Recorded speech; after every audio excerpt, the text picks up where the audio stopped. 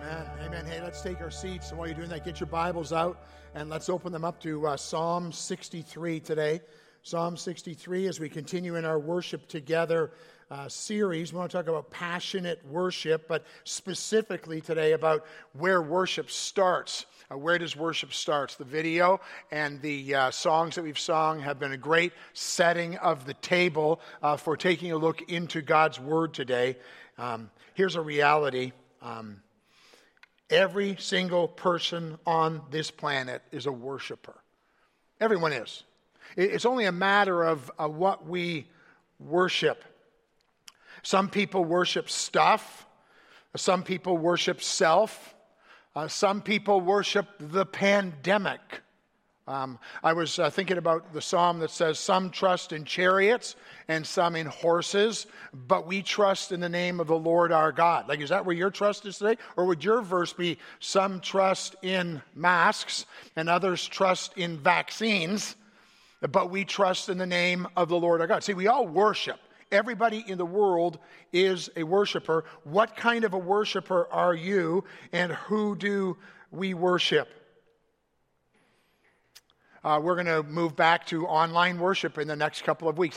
How will that impact your relationship with God? It should. The fact that we can't, for those of you who are in the room, the fact that we can't come together and have fellowship together, that's an important part of who we are as followers of Jesus Christ. The Christian life was never meant to be lived in isolation. It's meant to be lived in community. And that's why it's so wonderful when we can get together and we can have small groups. And for the next few weeks, we're going to go back and try and figure out a different way to do that, to stay focused on God's Word, stay focused on the things that God's called us to. Haven't been told we can't preach the Word, and so we're going to be faithful to all those things, but it's going to leave a hole. But how will it impact your worship with God? How will it impact your times with Him? Have your times become predictable?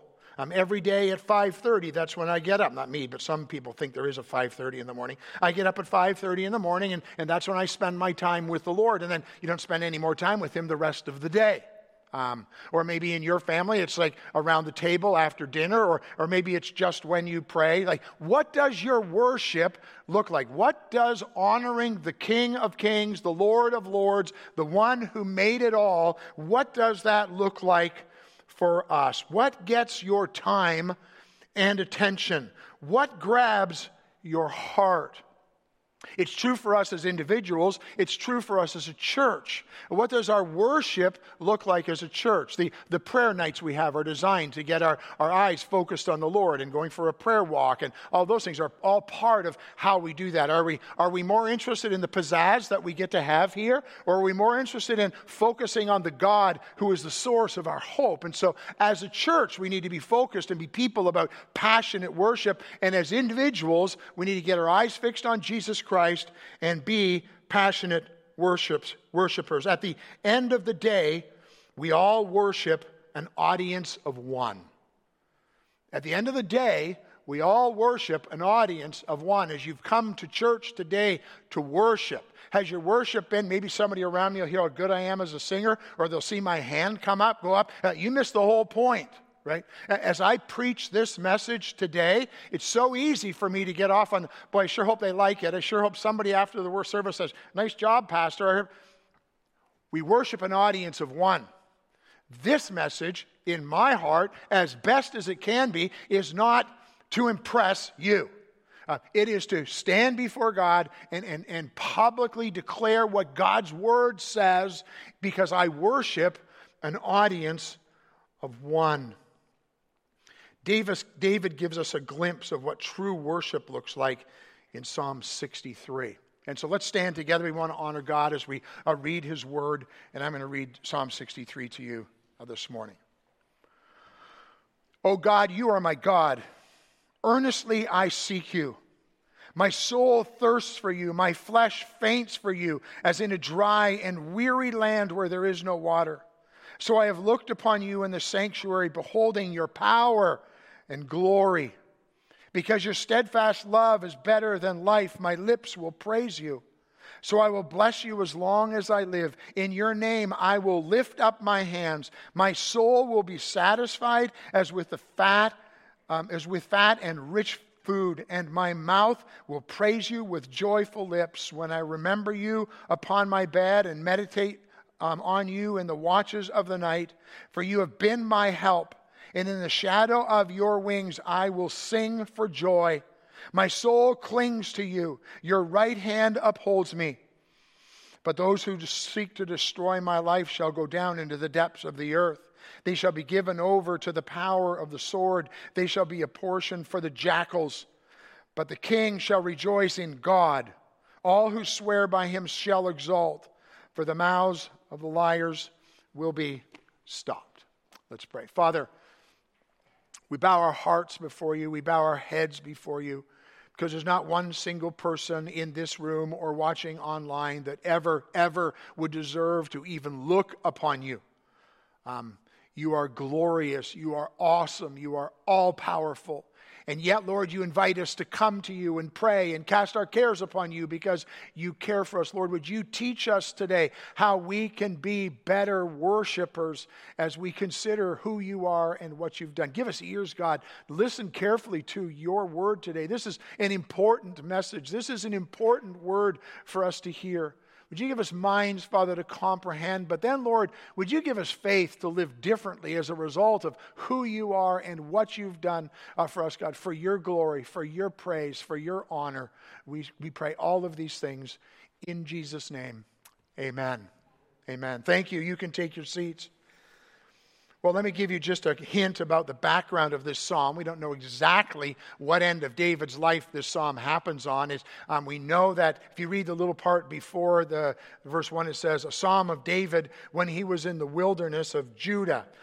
Some authors think this was before he became the king, but he knew he was going to be the king, and he's fleeing from Saul, and he's in the wilderness. Others think it's later on in his life, after there's been sin in his life, and Absalom is out to kill him, and he spends another period of time in his life out in the wilderness. Don't know really which end of that it's on. I think it's probably at the latter part, but I'm not dying on that hill. But the reality, he's in a tough time. He's in a serious time in his life. Things aren't going like he would hope.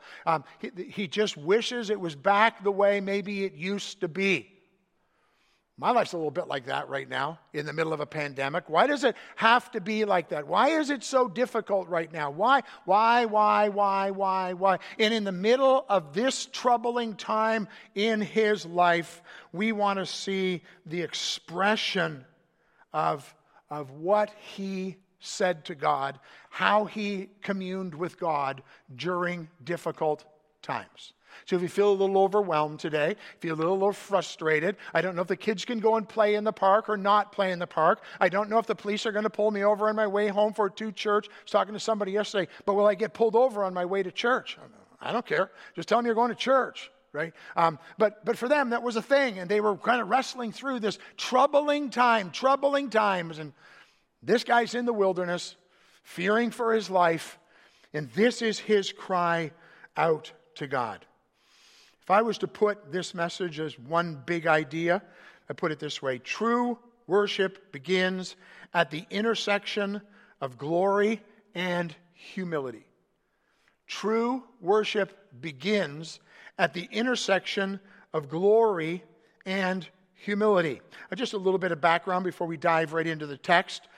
These two things, worship and humility, are inextricably linked. They have to be together. You will never worship God until you humble yourself before him, because he'll never get the right place, right? And so these are inextricably linked. We already had Isaiah 6 read to us this morning. Isaiah 6, 1-6. You see this. In the year that King Uzziah died, I saw the Lord sitting upon a throne, high and lifted up, and the train of his robe filled the temple. Above him stood the seraphim. Each had 6 wings. With 2 he covered his face. With 2 he covered his feet. With 2 he flew. And the one called to another and said, Holy, holy, holy is the Lord of hosts. The whole earth is full of your glory. And the foundations of the threshold shook at the voice of him who called, and the house was filled with smoke. Isaiah has a vision of God. He's seeing God in his glory. And look what happens to this guy. And I said, woe is me! I am lost. For I'm a man of unclean lips, and I dwell in the midst of a people of unclean lips. For my eyes have seen the King, the Lord of hosts. Without personal brokenness and humility, we cannot have true worship. Here's another thought. It is as we learn to let go of self that we learn to cling to God. As we learn to let go of self, we learn to cling to God. Psalm 46, 10 and 11. Be still and know that I am God. I will be exalted among the nations. I will be exalted in the earth. The Lord of hosts is with us. The God of Jacob is our fortress. I need to learn to let go. I need to learn to be still. Most of us are running around doing so many different things. We haven't stopped before God for a long time. Be still. Be quiet before the Lord. Open His word. Let Him speak to you. Be still and know that I am God. We have to let go of self and cling to God. Here's one more thought. True worship is the increase of God in me.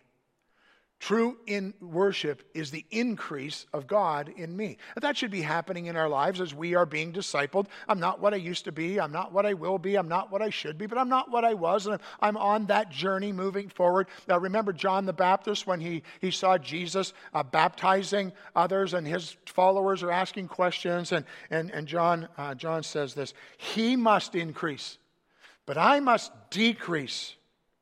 See, true worship is the increase of God in me. It's the increase of God in my life. It's the increase of Him being the focus, Him getting the glory, Him getting the praise. When I get a little uptight, I get a little bit anxious about the circumstances we live right in. How will church work next week? How will? Now be still and know that I am God. He must increase. I must decrease. So how are you doing as a passionate worshiper? How are you doing? What did your worship look like this week? That video at the beginning was really good because it really focuses on will this be the beginning of your worship for this week? Or will this be the ending as you walk out the door of your worship this week? So here's a few things we want to look at right out of the psalm. Here's the first one. Humble worship begins with a relationship. Verse 1. O God, you are my God. O God, you are my God. Psalm 23, David said, the Lord is my shepherd. You see, we can't have true worship unless we have a real relationship with God, a real relationship with Him. We see that fulfilled and played out in the gospel of Jesus Christ. We see the hope of eternal life. We see all that. He alone is worthy to receive glory and honor and praise.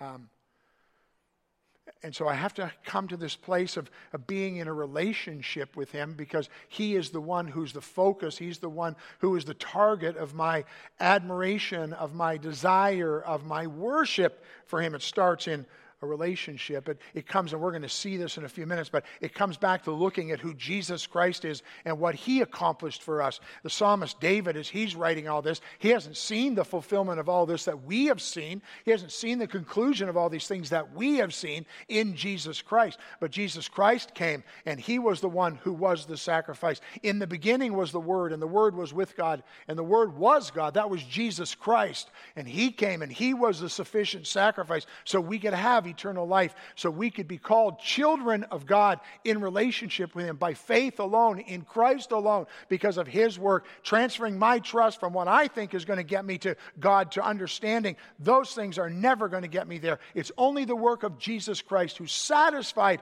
all that God planned. You have to have a relationship. If you don't have a relationship, don't think about going home and thinking wonderful thoughts about God. It starts with a relationship with Him. Believe on the Lord Jesus Christ today and be saved and begin that relationship. But it's not just a relationship of salvation. It's a relationship as children of God being surrendered.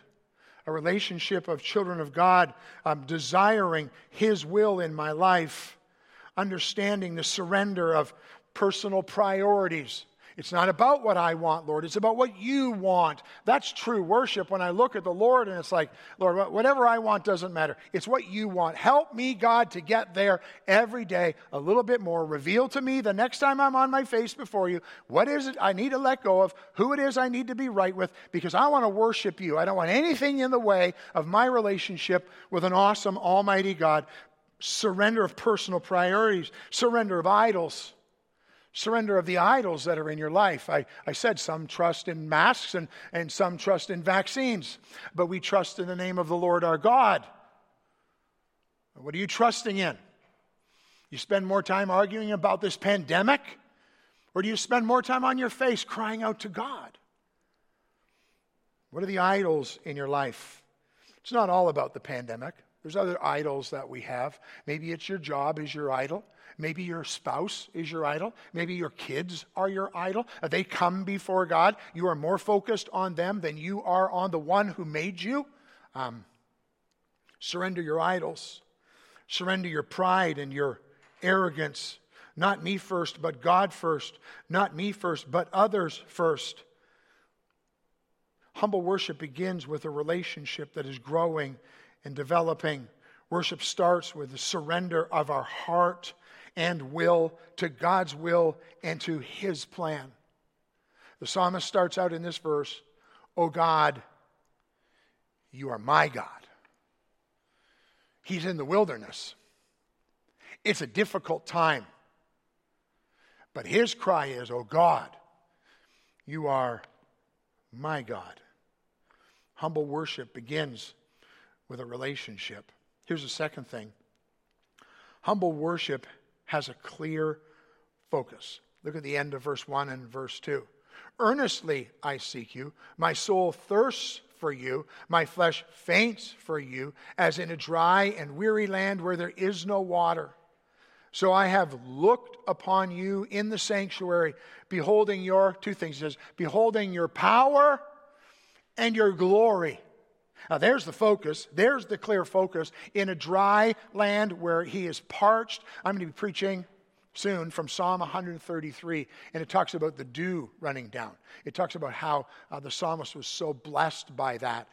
But the reality is here he's in a dry season. He's in a parched land. He's earnestly seeking after God. He's passionately desiring after Him. And he says in this text, he says, "So I've looked down upon you in the sanctuary." I stopped looking all around. I realized that in the dry, parched land, I realized in my circumstances, I realized in the difficult things, they weren't taking me anywhere. So I got my eyes fixed on you, God, in the sanctuary.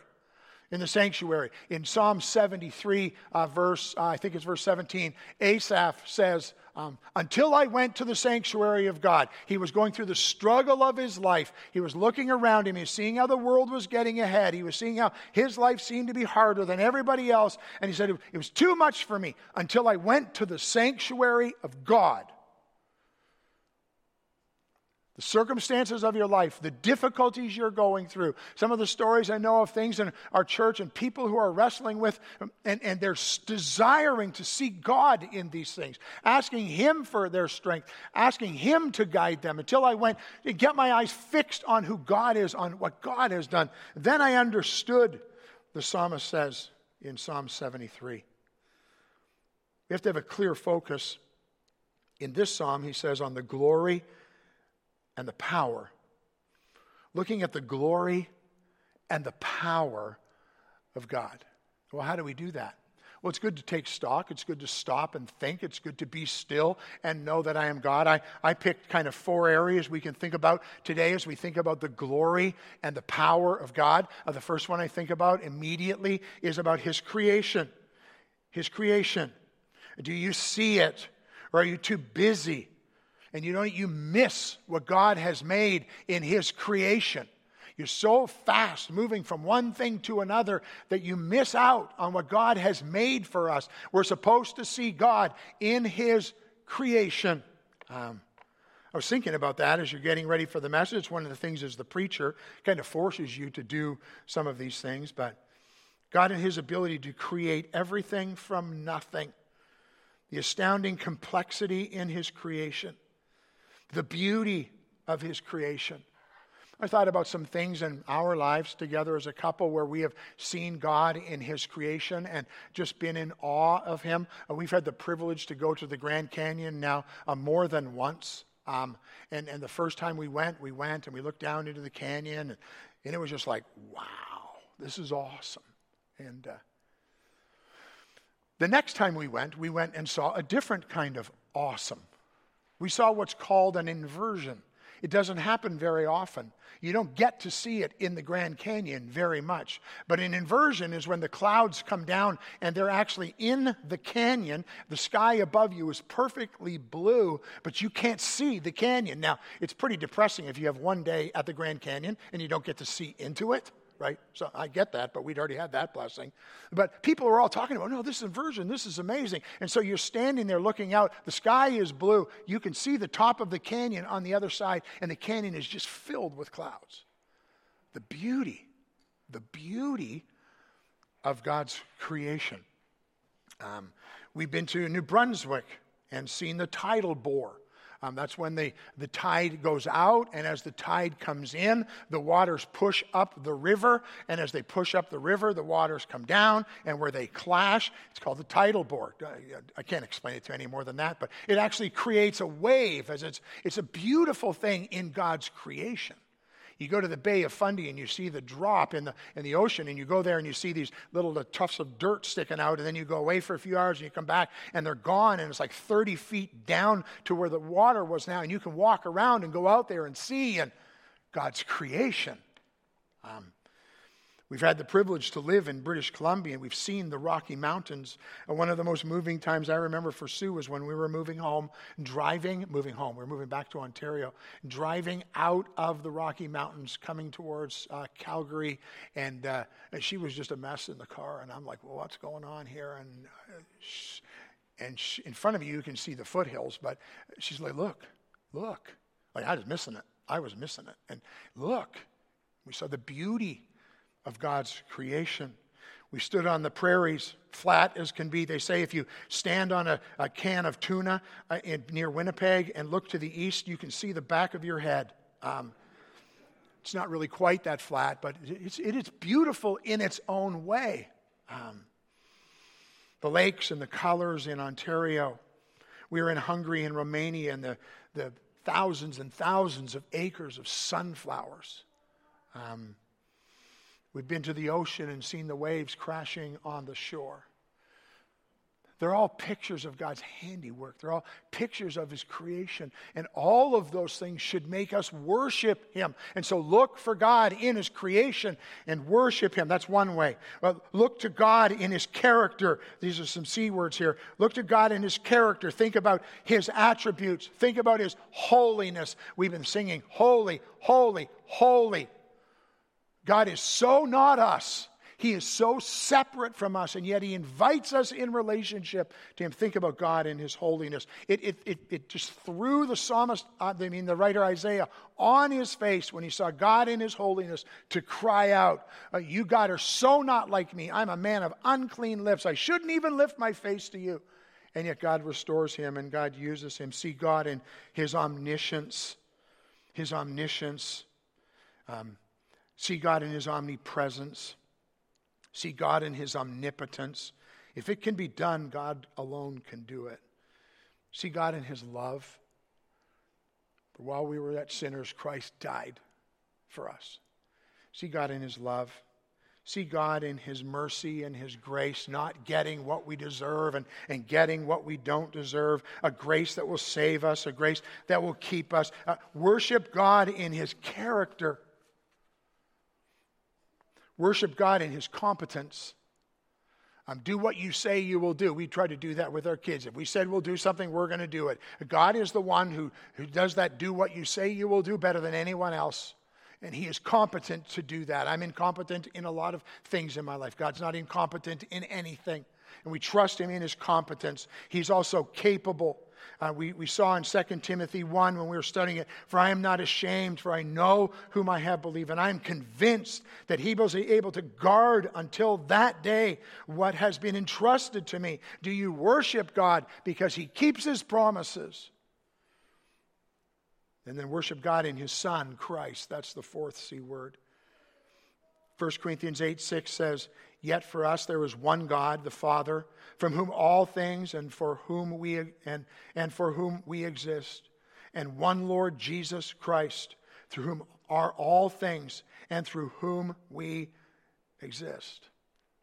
Matthew 14:33, and those in the boat worshiped him, saying, truly you are the Son of God. This is right after they had walked, Peter and Jesus had been on the water, and they get back in the boat, and truly, truly, you are the Son of God. We need to be people of God who understand this begins with a relationship, but worship has a clear focus, and that focus is towards the glory of God and the power of God. Is your focus clearly on God's awesomeness, or are you so easily distracted by your circumstances? Here's the third thing. Humble worship, it's a choice. It's a choice. I'm choosing to see this out of verse 5, but look at verse 5. My soul will be satisfied. He makes a choice. He makes a decision. My soul will be satisfied, as with fat and rich food. I told Mark I wasn't going to get into that, but when I think about the fat and rich food, I think about the steak. We don't go there very often, but I think about the steak that you get at the Keg. And it's marbled because there's some fat in it, right? And don't pretend like you don't go there and that you don't like the food, because I know you do. And if you don't, find a friend who will take you, right? I'm not that person. But they have this marbled meat. Why? Because the fat in the meat is what makes it great. People who I just want all that meat so lean. Well, that's fine if you like to eat leather, right? But it's in the fat. That's where the yumminess. That's why you like bacon so much, right? Another story about that. We bought peanut brittle yesterday, the last item on the list of things in our peanut brittle, bacon. And you're like, really? I'm not making this stuff up, right? The fat. It just makes it so special for us. But worship is a choice.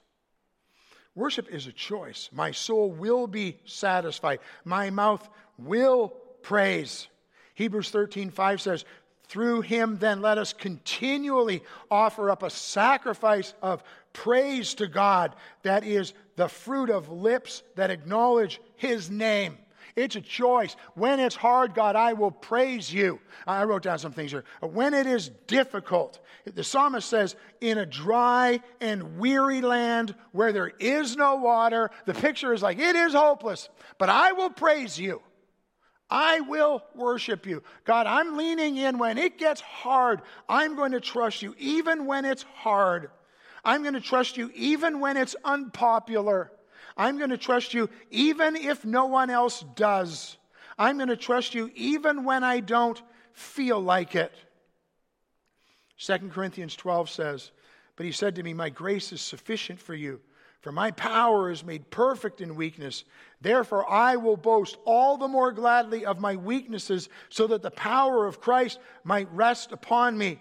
For the sake of Christ, then, I am content with weakness, insult, hardship, persecution, calamities. For when I am weak, then I am strong. Lord, I choose to worship you when it's hard. I choose to worship you when it's unpopular. I choose to worship you when no one else does. I choose to worship you even when I don't feel like it. For when I am weak, Lord, when I'm on my face before you, then I am strong. Worship's a choice. Worship's a choice. Do you choose to worship him? Or what else do you choose to worship in his place? Here's the next thing. Humble worship requires action. It's not a passive thing. It requires action. Look at verses 3 and 4. It says, because your steadfast love is better than life, my lips will praise you. So I will bless you as long as I live in your name. I will lift up my hands And then verses 6 to 8. When I remember you upon my bed and meditate upon you in the watches of the night, for you have been my help. In the shadow of your wing, I will sing for joy. My soul clings to you. Your right hand holds me. Worship requires action. Worship is not passion, or it's not passive. We get all wound up about sports teams. We get all wound up about the things we like to do, but we just are so passive about God sometimes. It requires action on our part. It takes time. It takes discipline. Some of the words he uses here is, my lips will praise you. I will lift up my hands. I will remember and meditate on you. I will sing for joy, the overflowing of the heart. My soul clings to you. Worship isn't only what we do. Worship expresses who we are. Worship can be, for sure, worship is vertical, but worship in its expression is also horizontal as we do things around us, but it's towards God. But I want to look at it today because we could look at this until Jesus comes back and not run out of material. I want to talk about two words, actions that are worshipful. The first thing is that worship is internal. It's internal. It begins in our heart. Begins with a right heart. It begins with a mind. Let this mind be in you, which was also in Christ Jesus. It's an internal piece. If worship for you is, I get to come to church, I might clap my hands a little bit, I might raise my hands a little bit, but your heart isn't right, and inside there's a bitterness, there's an unforgiveness, it's not true worship. That external stuff is not true worship if it isn't first rooted in the internal and having a right heart before God, a right relationship with other people. It has this internal piece of the mind.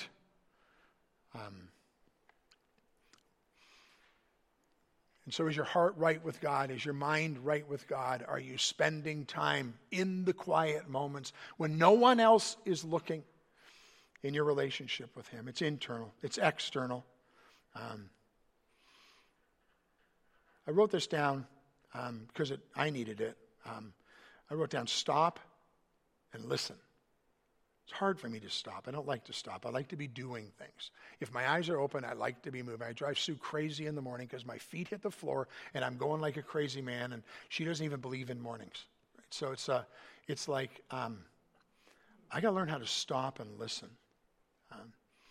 Back to those words of the psalmist, be still and know that I am God. One of the ways we worship is by stopping. And I need to hear that. I needed to hear that this week. I needed to remember. I need to stop. I got so many things on my to-do list for Jesus that I don't have time to stop. Shame on me.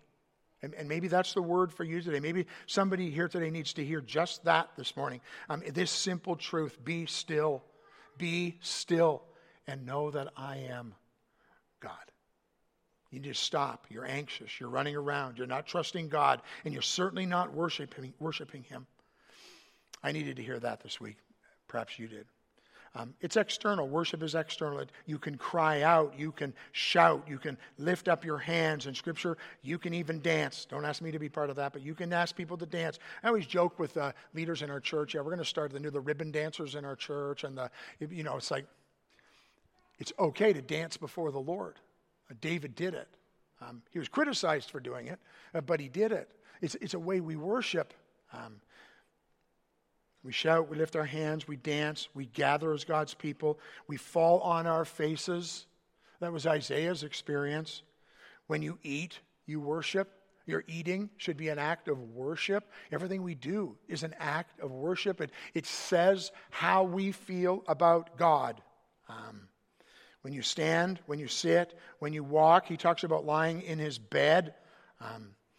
More and more in my life as I get older, I find myself up in the night. And I just thought, how do I get back to sleep? How do I get back to sleep? One of the best ways to get back to sleep is just pray. Just commit your way to the Lord. And just worship Him. Worship. It's a choice. It requires action. Here's the last thing. Humble worship ends in hope-filled confidence. So look at the last couple of verses, last three verses. But those who seek to destroy my life. So that's why he's in the wilderness, right? Whatever end of his life he's at, they shall go down into the depths of the earth. They shall be given over to the power of the sword, and they shall be a portion for the jackals. David has a great hope that God's going to take care of his circumstances, but the king, it's him, but the king shall rejoice in God in the midst of all that he's going through. All who swear by him shall exult, for the mouths of the liars will be stopped. God will be the great vindicator in all of this. David's convinced that God's righteousness will prevail. David is convinced that vengeance isn't his to take, but is for God to do. Just see his focus, see his hope, see where his confidence is. And in your circumstances today, as we go through all of these things, as you rethink these things this afternoon and throughout this week, it ends for David in a hope-filled confidence. God's not going to reject him. God's not going to leave him. God is going to care for him. But the king shall rejoice. In his circumstances, he will rejoice. So does your worship lead you to hope-filled confidence, even when you're in the wilderness? Well, so what? Who and what are we worshiping today? God forgive me, God forgive us when we make idols of pride or our significance or what we can accomplish, and we don't give God the glory. All honor belong to him. He deserves all of the praise and all of the honor and the glory. True worship begins at the intersection of how awesome God is and his glory, and my humility to understand that he must increase, I must decrease. 1 Peter 5:6 says, humble yourselves under the mighty hand of God. Humble yourselves under the one who you worship, so that at the proper time he may exalt you. Let's pray. Father, we thank you for your word. I thank you for the example of David. I see so much of me in him so often. I see things in his character that were wonderful, but we see the great failures in his life. And yet, Father, he passionately pursues you, and he doesn't get it perfect, but he keeps on going, and he doesn't give up. Lord, would you give me a passion to pursue you like I see in his life? Would you give us as your people a passion to pursue you like David did? Would we get our eyes fixed on Jesus Christ? He is the author, the sustainer of our faith. And Lord, we choose today to honor you, to trust you, to give you the glory, all power, humbling ourselves before you, because we deserve nothing. You deserve everything. Work in us, God, for your glory. We pray in Jesus' name.